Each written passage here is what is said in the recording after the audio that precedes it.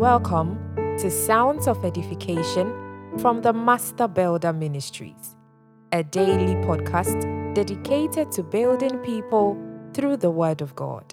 Kindly subscribe so you don't miss the next episode and leave your reviews and questions.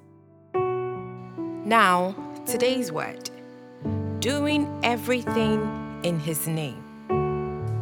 Colossians chapter 3 verses 16 to 17. Let the word of Christ dwell in you richly in all wisdom, teaching and admonishing one another with psalms and hymns and spiritual songs, singing with grace in your hearts unto God. And whatsoever ye do, in word or in deed, do all in the name of the Lord Jesus, giving thanks to God the Father through Him. As Christians, we are not only to pray in the name of Jesus, but we are to say anything or do everything in His name.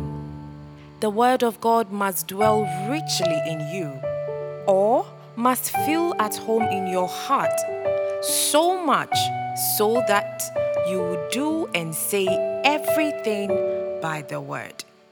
Hearing is the supreme test of your actions and your words. The test of your actions is that whatever you are doing, can you do it calling upon the name of Jesus? And the test of your words is that whatever you are saying, can you speak it and in the name of Jesus breathe it out? If you can't, then the word or deed failed the litmus test of the name of Christ. And on the other hand, if you are able to bring every word or action of yours to the test of the presence of Christ Jesus, then you will never go wrong. This is how every believer must live, subjecting our every word or action to the litmus test of the name of Jesus. Hallelujah. Go ahead and make this your daily practice in your own life.